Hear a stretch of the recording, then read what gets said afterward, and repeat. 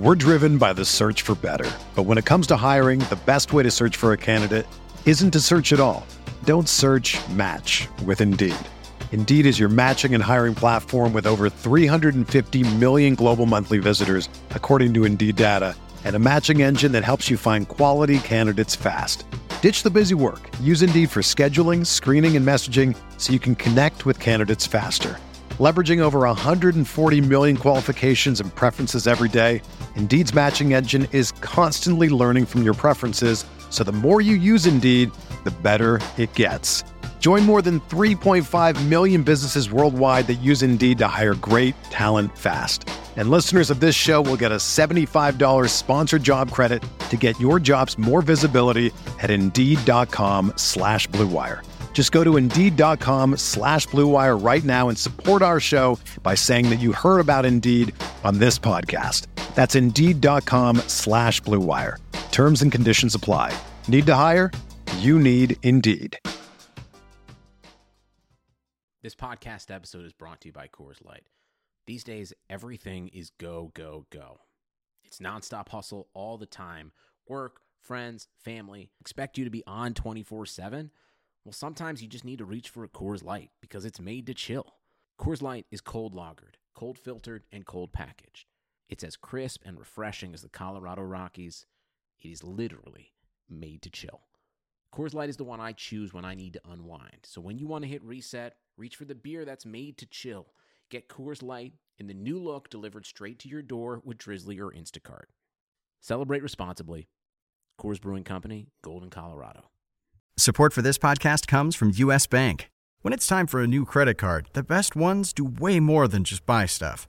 And that's why U.S. Bank offers credit cards that make every day more rewarding. Earn cash back, score points when you shop, dine out, travel, or binge watch, or get a low intro APR. U.S. Bank credit cards were designed to fit your lifestyle. So make every day more rewarding and check out usbank.com/credit card. U.S. Bank credit cards are issued by U.S. Bank National Association ND. Some restrictions may apply. Member FDIC.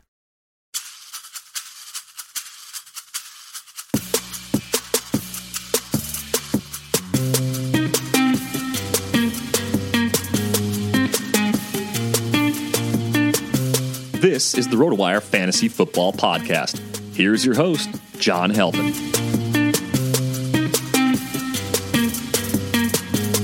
Hey everybody, it's John Helton. Welcome to the July 30th episode of the RotoWire Fantasy Football Podcast, sponsored by Draft.com. With me today is my colleague, Kevin Payne, coming to us from, are you in Buffalo, near Buffalo?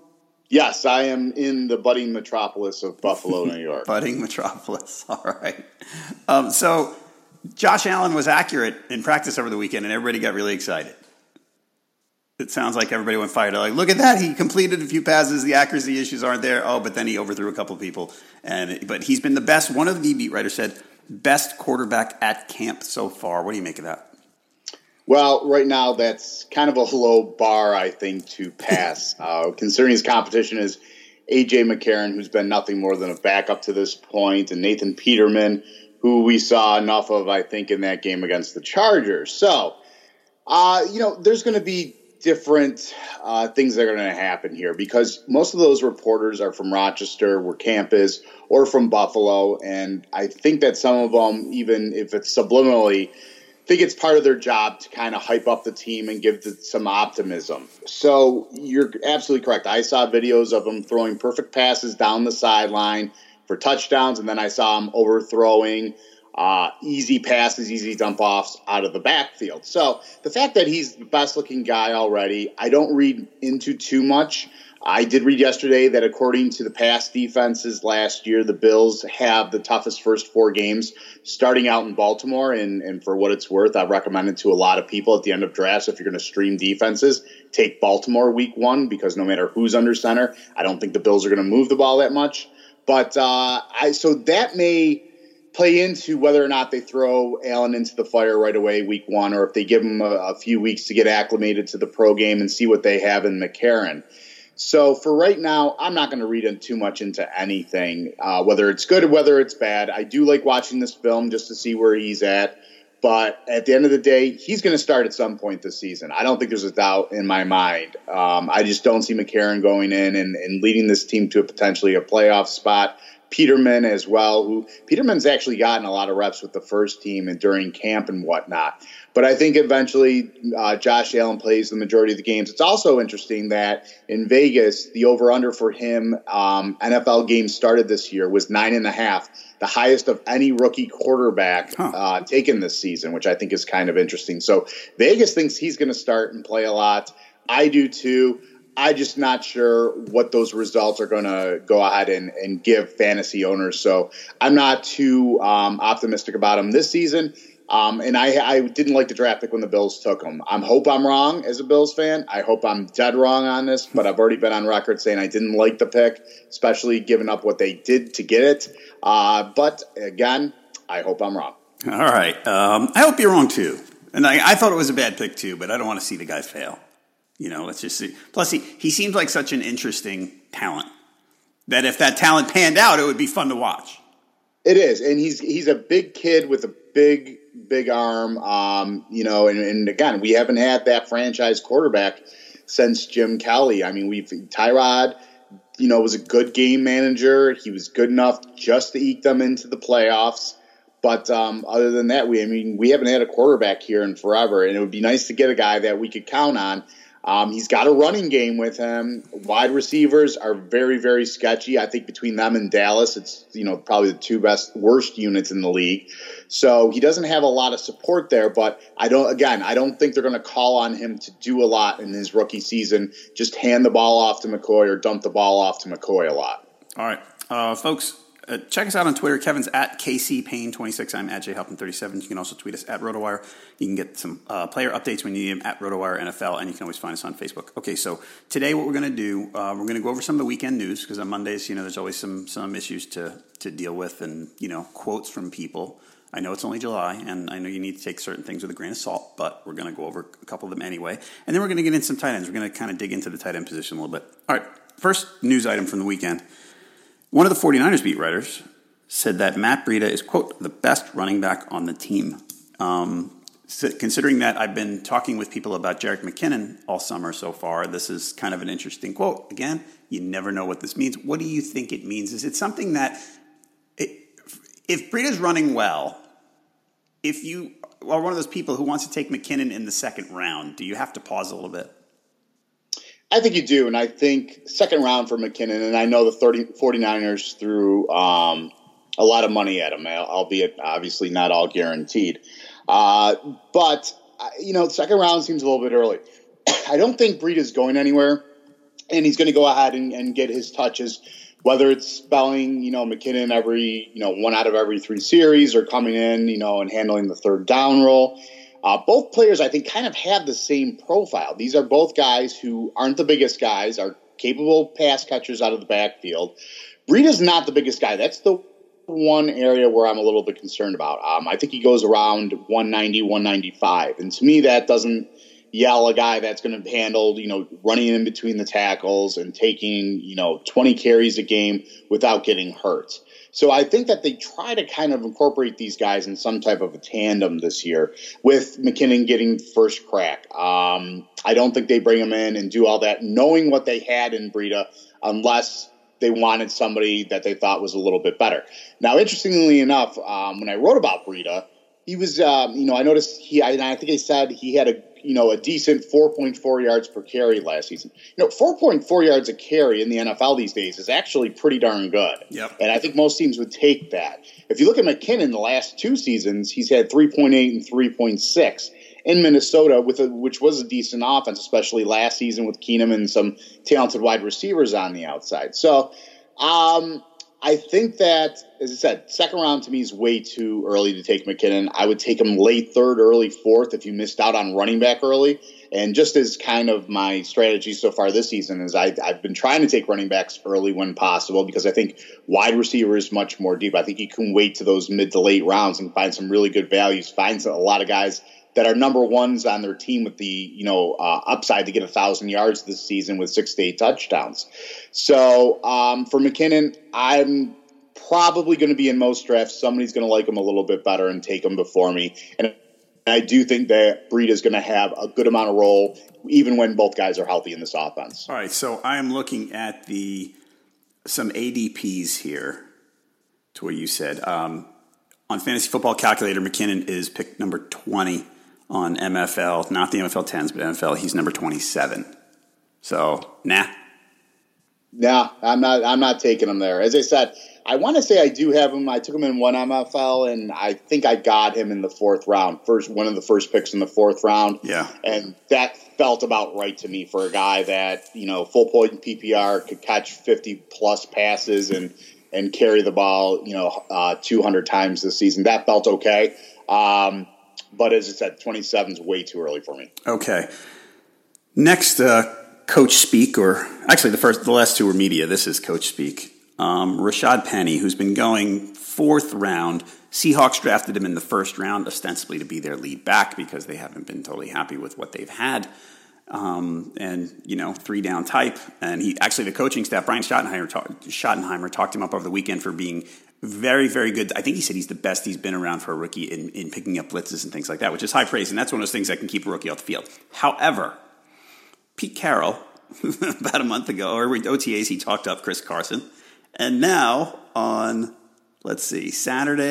Friday, quote, he's just worked so hard and so well conditioned and so strong that he's tearing it up, and so we're really excited about it. Where we left off, he was just getting going last year, and I think he would have been a very impacting football player on our team, and we missed him terribly, but he's picked up, and he's way ahead of where he was.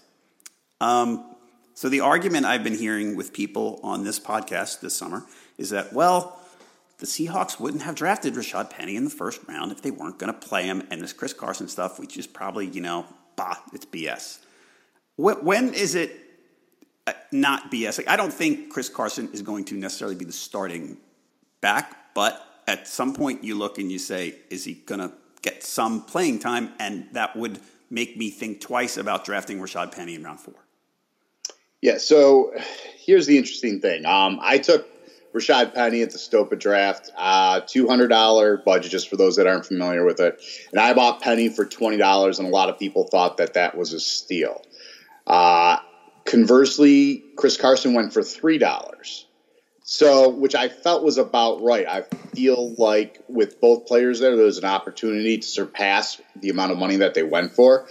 And so here's the thing with Pete Carroll, and here's the thing with both guys, and I'm going to talk about some things in the past that we've seen with these guys. Carson, I believe, was a backup when he was at Oklahoma State. And I don't know that makes a huge difference, though, because I think that Pete Carroll will throw everything out the window and take the best players and play them. And the best example I can give of that was when they brought in Matt Flynn to be their starting quarterback, gave him some money, and then drafted Russell Westbrook, and we know exactly the route they went, and that worked out for them fantastically. So I can believe that Chris Carson could be the starter week 1. Do I think that's what's going to happen? I do not. I do think that given all the turmoil and everything that happened to them last year, most of it was injury-induced, which is tough to predict and know that it's going to happen. I mean, the running back spot was an absolute nightmare for the Seattle Seahawks last year, and they had to rely on Russell Wilson, which wasn't the worst thing in the world, given that he had Doug Baldwin and Jimmy Graham and a couple of speedsters on the outside, and Lockett and Richardson that he could go to. So I think, though, this year going into the draft, they had the mindset of let's get our guy that we can count on and give the ball 20 to 25 touches per game. Penny can take the ball out of the backfield. He comes from San Diego State. I think we've seen some running backs have a major impact in this league from San Diego State before. So I still do like Penny, and I like the fact that if you have not had your draft yet, depending on where you fall between this debate, you're going to see Penny's ADP drop, while right now Carson's is shooting up. So I think that's interesting to see that happen. And we're so early right now, 3 or 4 days in the camp, that all this coach speak, everybody's doing great. I'm yet to see anybody say this guy's been a bum. He should be prepared to get cut. We don't see those stories right now. So take a lot of these with a grain of salt. If Penny starts falling to the 5th or 6th round, he could end up being a fantastic value. Now, again, though, I think that they're going to work in other running backs. They could have somebody else come in and work, third downs. Prosise is still there. He's a great pass catcher out of the backfield. So who knows what's going to happen with everything else. But if I want a guy right now, and I'm not making any bold prediction here. It's still Penny that I'm going to want. And Carson, though, as I said, not a bad guy to take a flyer on. We could be talking totally different about him in a month from now. Okay, right now, if you're sitting in the middle of round 4, is Penny a yes or a no? Yes, for me he is. Okay. And I just took him in an MFL last night. Or was it this morning? I do too many of them. I took him in the middle of round 4, was perfectly content with it. And as soon as a few weeks ago, I think I was taking him late 3rd if he was there. So that tells you where I'm at on him. All right. How many MFLs have you done? I'm in double digits now easily. I think some of these days, especially, you know what it has been too with DFS, I think?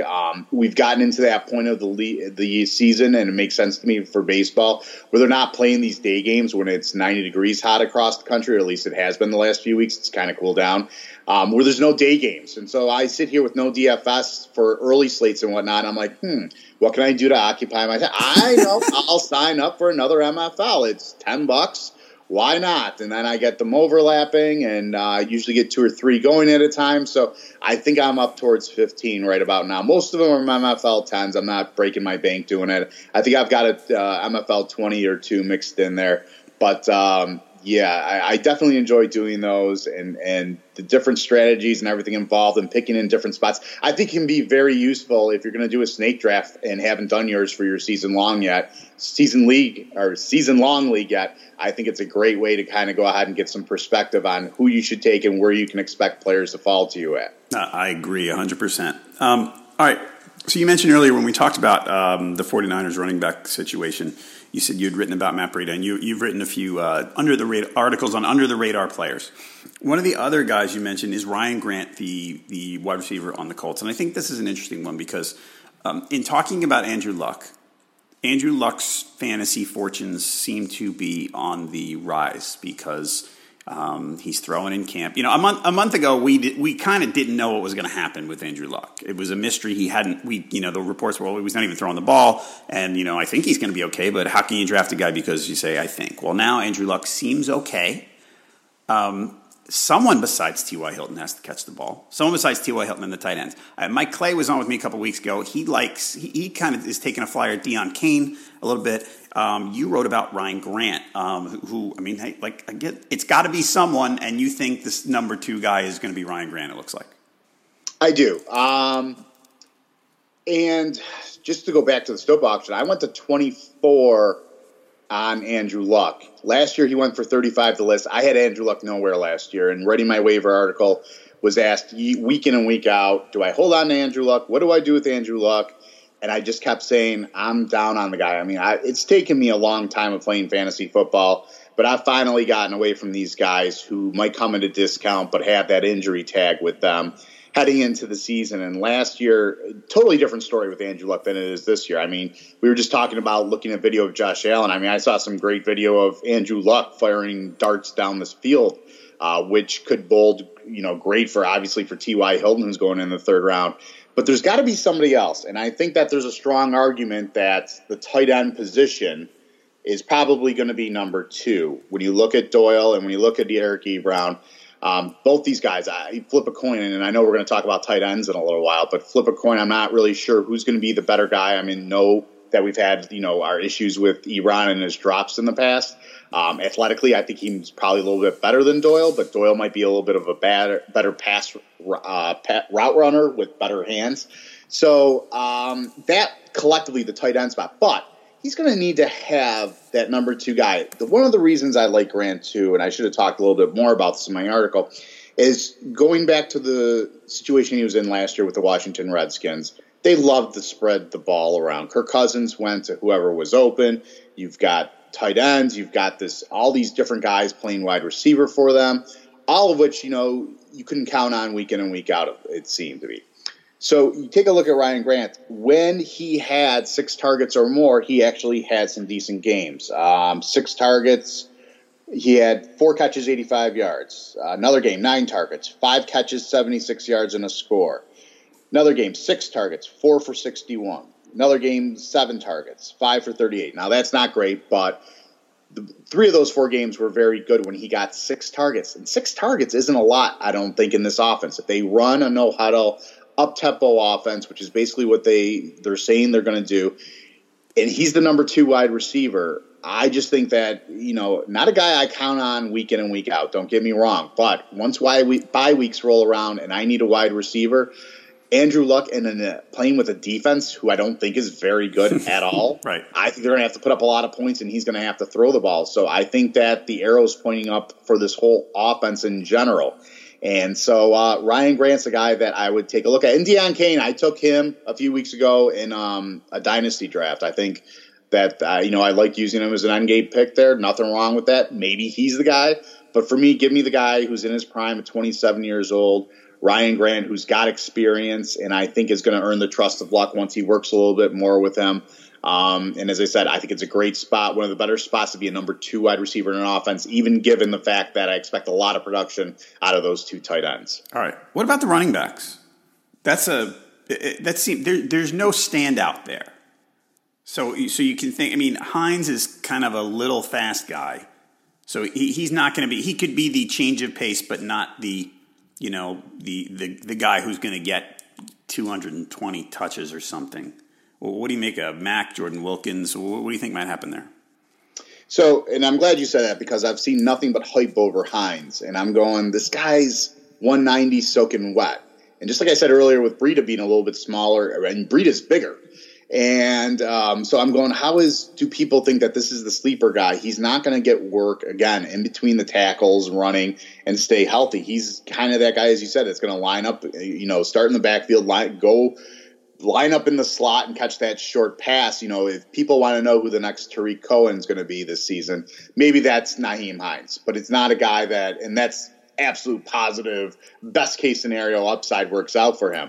But he's not that guy, as you said, that's going to get 20 or 25 touches a game, even if, something happens to Wilkins or Mack. I just don't see that happening whatsoever.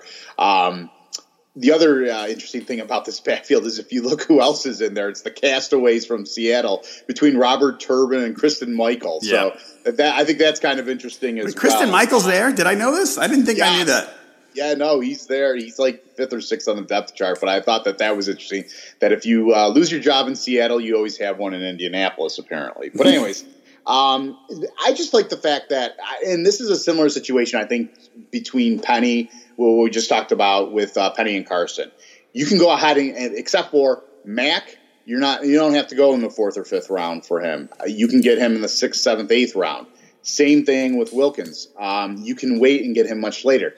I love Wilkins just as kind of an end guy, and I didn't get him in Stopa. I think I did bid 2 on him, and somebody got him for 3 or 4, and I'm regretting it already because this was a guy that had good numbers in the SEC on a team where they, when he was on the field, they knew they were going to run the ball. And good numbers against Alabama, arguably the best defense in the country last year. Everything you look at for this guy says that, he can go ahead and make it at the next level. So Marlon Mack, to me, is not a huge hurdle for him to clear. That being said, Mack's got upside in himself, but again, didn't average even 4 yards a carry last season in what was, granted, a limited role and not a great quarterback under center, although it was a mobile quarterback, which running backs tend to do better with. So I just think that either one of these guys might pay off big time. So if you don't get one or the other, try to get one or the other. So if you miss out on Mack in the 6th, 7th round, get Wilkins late. I would say almost no matter what, try to get Wilkins late because, as I said, I think the upside is there that he's that guy who not necessarily be there on 3rd down, but he's there on 1st and 2nd down. And if he can handle this, as I said, what's going to be an up-tempo offense that's going to have to put up points to win games, I think that, the phrase I like to use is I think there's going to be a lot of fantasy goodness there in Indianapolis. Again, not going out on some crazy limb or anything. I think everybody thinks that, especially if Andrew Luck's healthy. But that's kind of how I would deal with that running back situation. All right, everybody remember pedigree-wise, Mack got drafted last year, and some people, he was kind of an interesting guy to keep your eye on. But, Mack was a 4th rounder last year. Wilkins is a 5th rounder this year. There's not that much difference from that standpoint as far as the team's investment. Well, fantasy football fans, listen up. If you love fantasy football, then you need to be playing best ball on my favorite app, Draft. Here's how it works. Season long with no management. You just set your team and forget it. Once you're done drafting, that's it. No trades, no waiver wire. You don't even have to set your lineup. Your best players get automatically selected, and you'll get the best score every week, guaranteed. Never worry about injuries or last-minute benchings again. You can draft a team anytime you want. Leagues start every couple of minutes. You can join one right now. And the best part, play for cold, hard cash. Leagues start from just $3, so there's a league for everyone. And this year they're running a $1 million best ball tournament on Draft. Just enter the best ball championship to draft the best team, and you can win a piece of the $1 million in prizes. There's no salary caps. You play in a real-life snake draft just like you play with your friends in a season-long league. So come join me on Draft today. Download the app anytime. Just search Draft in your app store and join a game in minutes. Or play right from your computer on draft.com, however you want to do it. For a limited time, all new players get a free entry into a best ball draft when you make your first deposit, but you have to use my promo code WIRE. That's right. Play a real money game for free just for using my promo code WIRE on your first deposit on Draft. So search Draft in the App Store or go to draft.com and come play for free with promo code WIRE. Draft, thanks a lot for sponsoring our podcast. All right, we're going to go tight ends and just cover them for, 15, 20 minutes and talk about anybody you want to bring up. That's fine. I've got some people I want to talk about, but if you want to talk about Kevin and anybody else, go for it. Give me your top three in order. Number one, and interesting fact, John, that I bet you did not know, and 99.9% of fantasy football players out there didn't know. I used to do the tight end section for the RotoWire magazine. Nice. And let me tell you what a bear that was. I would spend so many hours. I mean, I would literally get a spreadsheet with all the facts of all the players, then have to kind of look up the scouting reports on each one. And it was tough to not write, is a good blocker and runs good routes and has sure hands and can catch a football. Might catch 6 to 8 touchdowns and 60 passes. And exactly, there you for go. 600 yards, yes. So I no longer do that, and it's probably a blessing in disguise. I'm doing a lot more DFS work. I think that was one of those situations where I was happy to give it up, and RotoWire was fine with taking it away from me and giving it to somebody else. But anyways, so my top three tight ends that I have, I still have Rob Gronkowski number one. I know you've got the injury concerns with him, but the state of affairs with the wide receivers, the Edelman suspension, now Jordan Matthews I think is banged up. It's tough to figure out who's going to get the targets in this offense, and it wouldn't surprise me if Brady just goes to Gronk 10 times a game each and every time until, unfortunately, Gronk gets hurt or, maybe he does last the whole season. So I've got Gronk number one. Number two, I do have Kelce, and there are a few red flags that come with him. Number one, we don't know how Mahomes and him are going to hook up. We don't know that they have the same rapport, the same relationship, the same trust that Alex Smith and Kelce had last season. 123 targets for a tight end is a crazy amount. And usually I like the tight end in a situation where you've got a quarterback who's a rookie or who's new, because they run a lot of safe routes over the middle where the quarterback can release the ball quickly. They don't have to worry about getting hit. It's a short, safe route that they usually can't screw up for a pick six or an interception. But with Kelce, you got to remember in this offense, he does run a lot of patterns down over the middle of the field where quarterbacks will hesitate to go. And I just think that last year might have been 1,000 yards and 8 receiving touchdowns might be the ceiling for Kelce. And I'm just a little bit worried that he's not the number one. There's enough red flags there that he's not the number one guy for me. Number three for me is going to be a guy that's leapfrogging a couple other guys that I think that most people have. Jimmy Graham. Whoa! This is an interesting. This is an unusual stake your claim kind of. I know you're not trying for to make a statement, but that's a different pick than most people. It is, and let me tell you why. First of all, Jimmy Graham's going to retire someday, and if he makes it to the Hall of Fame, and without his numbers and everything in front of me and knowing what he's going to do in the future, could the chips have fallen any better for this guy? Drew Brees in his prime, Russell Wilson in his prime, and now Aaron Rodgers. I think that I could have put up a productive career at tight end if I had those guys throwing the ball to me. So here's what I like about Jimmy Graham. You look last year, and it was a pretty narrow receiving tree in Seattle. 10 receiving touchdowns, which I think is definitely he can replicate this year. Only 3 receivers total had double-digit receiving touchdowns last year. 2 were wide receivers, and the other one was Jimmy Graham. And Devontae Adams, we're pretty sure about. Randall Cobb, apparently he's healthy. He's going to run those short, quick routes. But I think Aaron Rodgers is going to love Jimmy Graham. And, you can go look. It's not tough to find a lot of fluff pieces out there already about Graham saying it's so easy to catch the ball, this and that.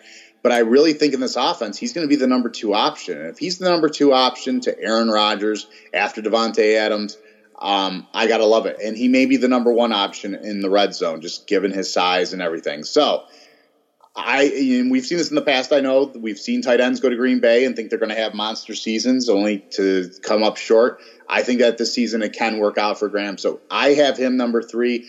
I have an incredible amount of shares of Jimmy Graham this year, including in Stopa, and I have him in probably 70-80% of the MFLs I've done, taking him and sitting there in the 5th, 6th round. I love that he's sitting right there. I'm happy to scoop him up, as I said, just for that upside with those touchdowns.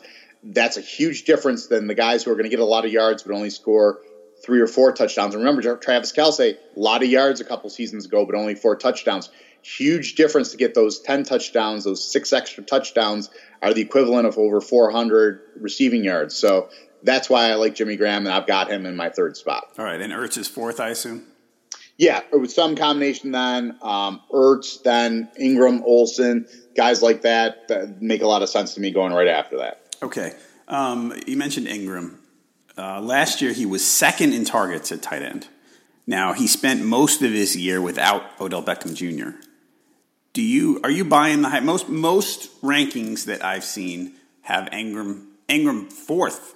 Actually, he's seen it's, and I know it's different for yours. And let's take Graham out of this equation for now because we discussed him already. But the big 3, which have been in a lot of drafts, Gronk, Kelce, Ertz, Ingram's 4th. Do you buy that the volume with OBJ on the field, that the volume is still going to be there for Ingram? I don't know, but are there going to be better quality of targets? Yeah. That's one thing I look at. And I was looking before we came on to this, because I remember doing a lot of the DFS. I write the DFS column week in and week out on RotoWire for FanDuel. And I was looking last year. I remember a lot of times I was going, oh, you got to go with Ingram. He's the number one option, because remember, Shepard missed time too last year. He's the number one receiving option out there. This guy should be ranked a lot higher than what he is. And there was a 2-game span in weeks 11 and 12 where Evan Ingram got 13 targets and only turned them into 4 catches for 27 yards. So to me, that says that teams are doubling him, tripling him, whatever they need to do, because as fantasy owners, we're not the only ones that realize that Ingram was the top target. I think this is going to open up a lot of stuff for him over the middle. Having Shepard back, having OBJ on the outside, it should open up a lot of things. Give him single coverage. So I don't see him, and I'd be curious to see when the last time a rookie tight end got 115 targets was. I think the target number goes down, but I think the quality of targets goes up. So I think he still has a good season. He's a guy that you can get in the 7th, 8th round. No problem with getting him there. And as I said, I took him in Stopa. Don't mind having him, and you have to start 2 tight ends. Love having the pair of Jimmy Graham and Evan Ingram. So that's kind of what I think. The targets go down, but the quality of targets goes up. Still has Eli slinging the ball back there, 37 years old. And for a lot of people, if you're looking for a late-round sleeper and you think all these guys are going to have a good season, talking about the Giants receiving core, Eli Manning is going to have a few great games this year, I think. Mm-hmm. So don't forget about him, especially once bye weeks roll around. Yep, and folks, we've talked about this with a few other people, the idea that if you think OBJ is going to be a top 5 receiver, and if you think Ingram's going to be a top 5 tight end, and you think Shepard's okay, and you think Barkley's going to catch the ball, it almost stands to reason that Eli would have to do better than the ADP now, which he's in the low 20s, outside the top 25 quarterbacks. Unless you think Eli's completely done, which is possible. All right, so next up, Greg Olsen. Actually, back to Ingram, just to close that loop. ADP-wise, on MFL, I'm seeing him at number 50 overall, and on Fantasy Football Calculator, he's going in the 6th round. So that seems to be your, somewhere in that range is your draft cost. Greg Olsen, he had 3,000-yard seasons from 2014, 15, 16. Then last year he got hurt and didn't do a whole heck of a lot, and it doesn't his down year, injury-filled year at age 32 does not seem to be scaring anybody away. Fantasy Football Calculator's going late 5th. On MFL, I'm seeing him in round 7. He's a top 6 tight end. Are you in on Greg Olsen at that price? I am, and I'll tell you why. yes, he's not the youngest guy anymore. He was hurt last season, which automatically makes people think, well, he's injury prone. But really, he hasn't been. I mean, this is a guy who's never missed time before last season. Never missed time, which is unheard of at the position. And if I remember correctly, I even think he came back a lot earlier than what they thought last year. So this is a guy who has Cam Newton's trust. And I think if you've owned Olsen in the past, especially the past few seasons with Cam and the Carolina days, here's what's happened with Olsen. Like, you kind of almost forget about him. You plug and play him each and every week because he's cost you a top 5-ish, pick at the position. You plug him in and play him every week. And there'll be a couple weeks where he's kind of good. He goes, 4 for 60, 5 for something with 60, something like that. But then there's the week where he goes 8 for 80 in the score. And he's the deciding factor in your matchup. And you're like, oh, yeah, that's why I went ahead and drafted this guy. Totally remember now. Love Greg Olsen. So I don't mind taking him there at all. And I probably got him 6th or 7th on my cheat sheet. Again, a guy who's never been hurt, a guy that has Cam's trust. DJ Moore works out on the outside. You've got Funchess there as well. Cam gets a little bit more accurate, or I don't think he can be any worse, especially I've seen some of his numbers when he's been under pressure. Olsen, no reason to think he can't get to 1,000 yards, and 1,000 yards is very rare as far as tight ends go. So even if the touchdown numbers aren't there, if you can get 3, 4, 5, 6 out of him, and you can get close to the 1,000 yards, he'll go ahead and pay you back at that price. As I said, don't think he's an injury concern because of what happened last season. This guy has been an Iron Man. All right. And by the way, one name you mentioned, DJ Moore. I know it's early in camp, and you don't want to take too much out of camp highlights and things. But DJ Moore looks pretty solid so far. One more in the top 10. I've talked about this guy a lot, but I'm guessing since we're talking tight ends, I got to ask again: are you on the Trey Burton train? No, he's going before I can scoop him up. And the Chicago offense is something I've written about, and it's something I seem to get on talking about on almost any type of media gig that I do. Taking a look at this team, and I know Matt Nagy wants to use him in the Travis Kelce role. There's a lot of mouths to feed in this offense. And by that, I mean you've got Tariq Cohen, who's going to get the ball. You've got Jordan Howard, who's going to get the ball. And I love Mitch Trubisky this year. I mean, we were just talking about Eli. Mitch Trubisky is going to cost a lot more. But I think that the upside's there. And I've made the comparison, not just because they're both Caucasian quarterbacks, but I've made the comparison to Carson Wentz and what he was doing last year before he got hurt. I think that both these guys kind of had the same skill set. They're a little bit mobile. They both have good arms. And I think that with a healthy Allen Robinson, who I think is going way too low, should be going much higher. And some of these other guys, Anthony Miller, very talented rookie. I mean, they overhauled their wide receivers. They brought in an offensive-minded coach. Roquan Smith isn't signed. I'm sure he will, and he's going to help that defense. You want to talk about a killer linebacker. If you watch the college film of this guy, unbelievable. Yeah. I think as a whole, this Chicago Bears team is on the upswing and can do a lot of things this season. I'm not saying that they're going to go ahead and make the playoffs, and it's a terrible division, but I think that overall this team's going to have a lot to do. So all those mouths being fed, I'm not exactly sure where Trey Burton falls. I mean, this is a guy that we saw, the Philly special in the Super Bowl, very athletic. I'm just not sure that I'm ready to say that this guy gets to 800 to 1,000 yards and 4 to 6 touchdowns right out of the gate. And a lot of people seem to think that that's where the upside is. And while it's not a huge cost, he's definitely going before I can go ahead and take him. So I'm not on the Trey Burton train. I see the upside and see the potential there, and it's not going to kill you if he doesn't pan out given his cost, but I'm not getting Trey Burton. I don't think I have a share of him in any spot right now. Okay, and you're probably looking around 8 for Trey Burton, folks, just so he's going as a top 10 tight end. Out of New Fantasy Football is the next level fantasy football challenge you've been looking for. Experience a year-round dynasty competition with deep rosters. Accumulate college player prospects to lead your team in the future or to move for a superstar at the trade deadline. By the way, last year I got Darius Geis for $16.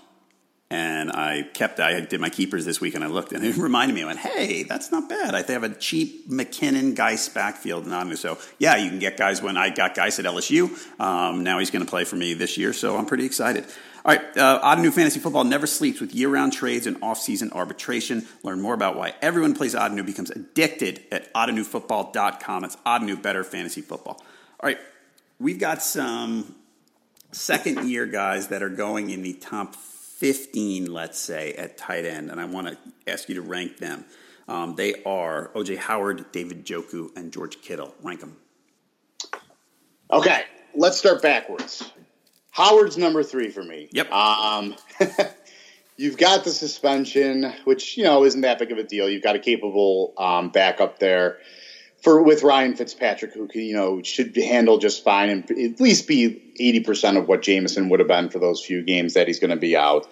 But it's a little bit, I would knock him down just a little bit.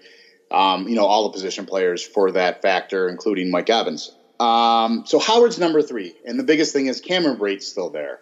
And I know they like having both of these guys over the middle. And, it's, as I said, we've been talking about the tight ends. It's a trend we're starting to see. We talked earlier about the Colts that you're going to have 2 capable pass catching tight ends on a lot of these teams, which means that, for me, there's going to be inconsistency that I don't trust.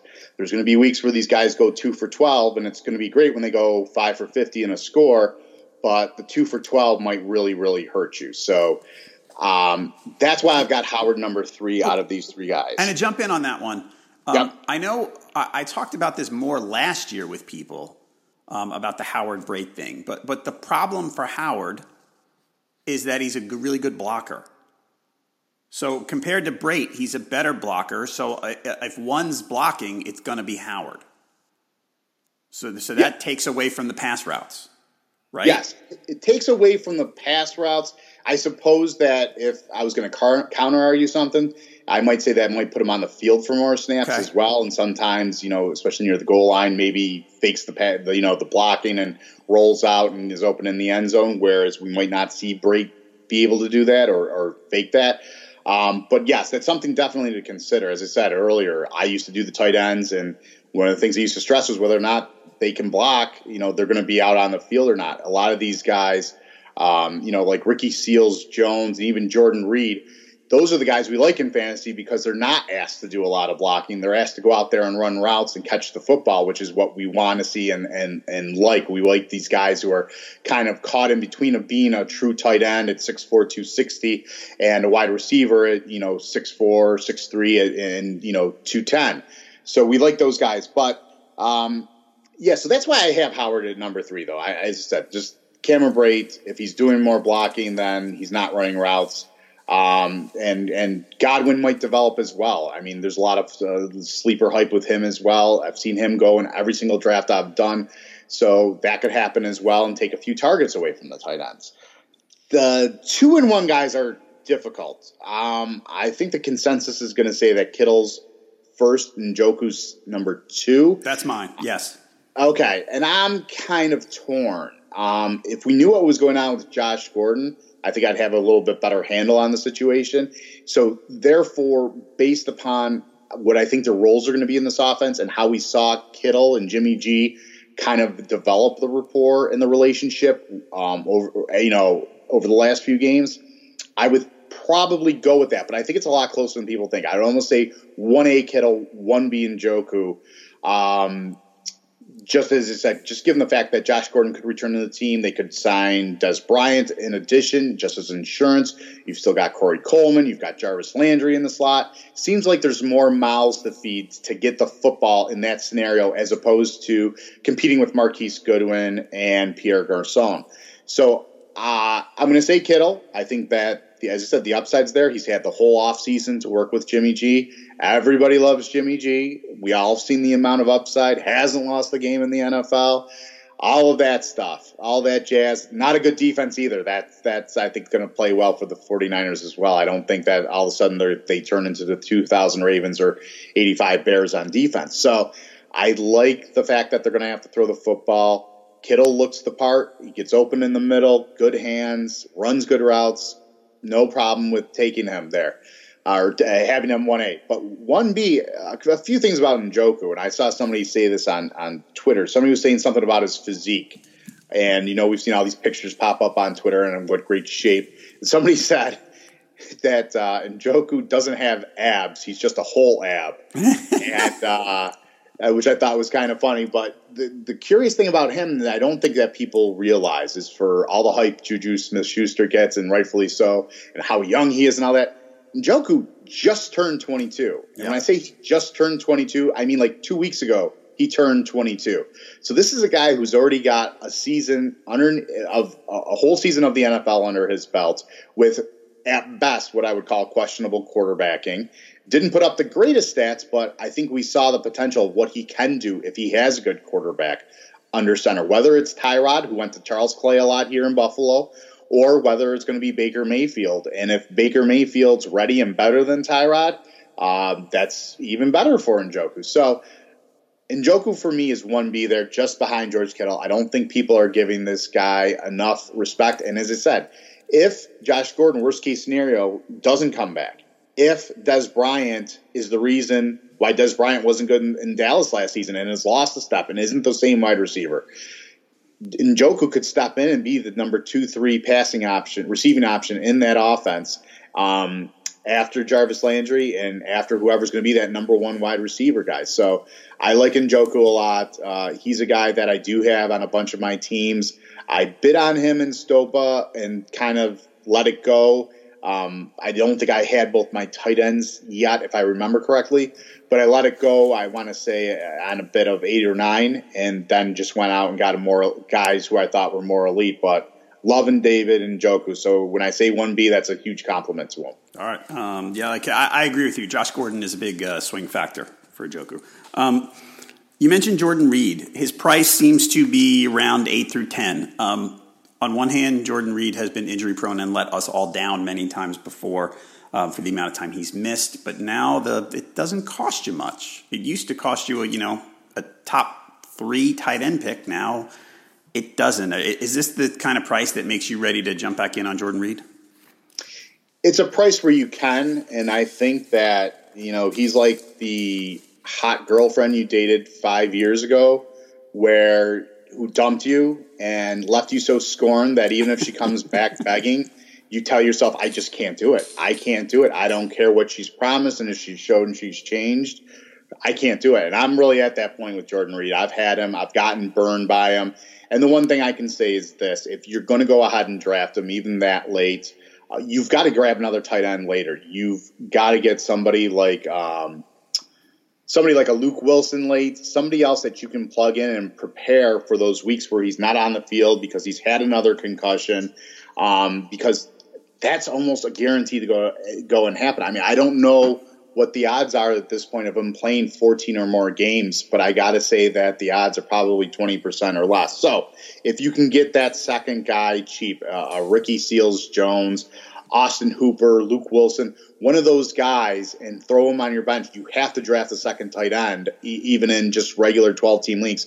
Have to have that guy ready to plug in when Reed inevitably gets hurt. But you can go in for him, and I understand that. If the replacement value is there and you get 10 to 12 games where he lasts the whole games, I can see why you would take him, just given the fact that there is a lot of upside in this game. All right. Do you like any of the rookies? I mean, there's not much to choose from here. Hurst and Gesicki and who else we got here? Dallas Goedert and Philly. And did any of them interest you at all for redraft leagues? Gesicki, just because he's got a clear path. Even Hurst, I feel like I talked about Hurst in the last waiver wire article I wrote on RotoWire. I mean, Hurst is just there with this collection of tight ends. They just seem to be collecting tight ends in Baltimore.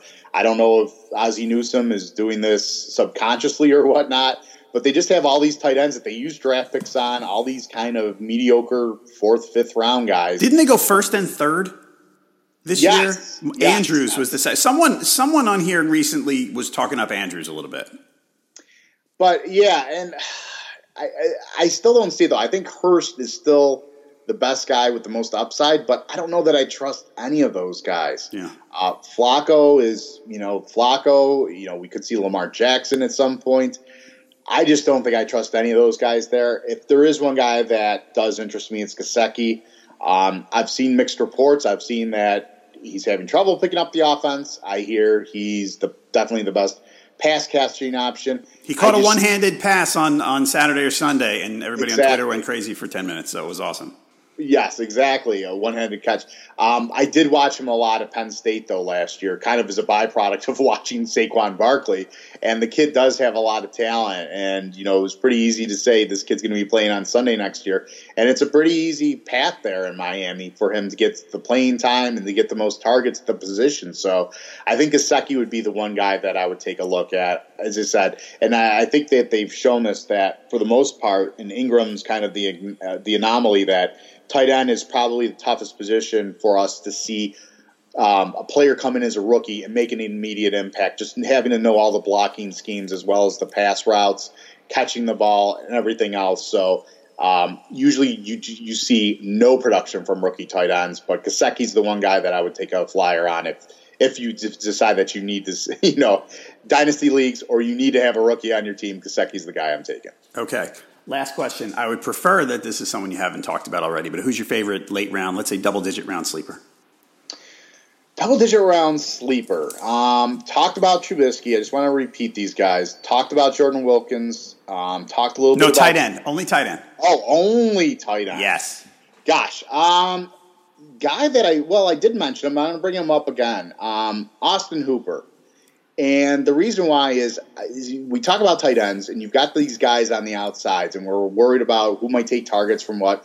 But sometimes the tight end is just that position in the middle. It's the safety valve. So who do I want? I want a guy who's been in the league for a few years. I just said that, really can't trust rookies. So you've got Hooper, who's been there for a few seasons in Atlanta. I believe he has the trust of Matt Ryan. I want them in a good offense where they're going to throw and get a lot of – the quarterback's going to throw and get 4,000-plus yards each and every season, which you can more or less count on from Matt Ryan.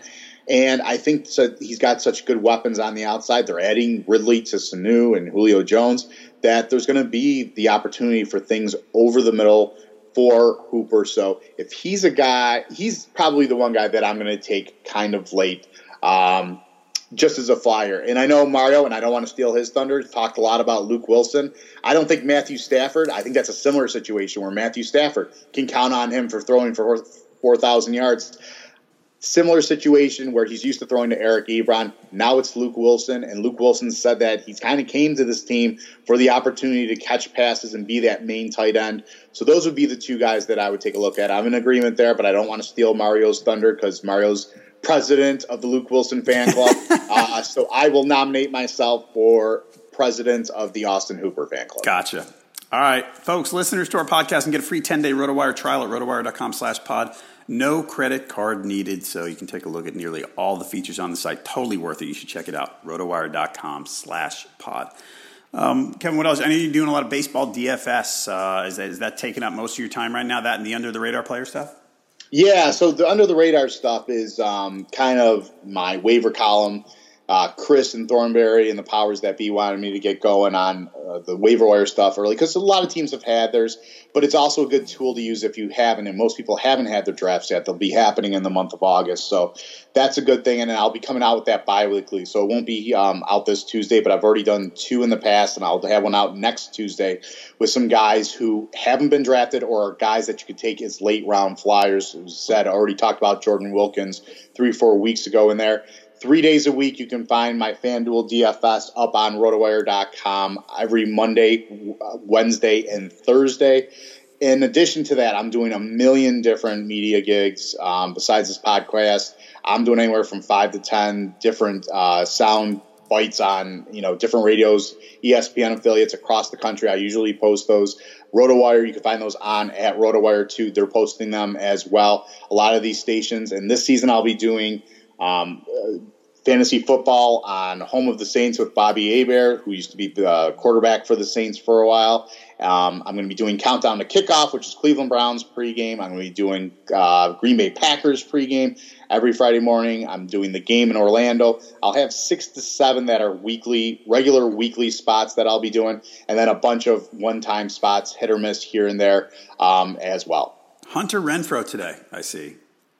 I did, yes. I just posted that up. Good guy that I'm always taking a look at whenever he's facing a lefty.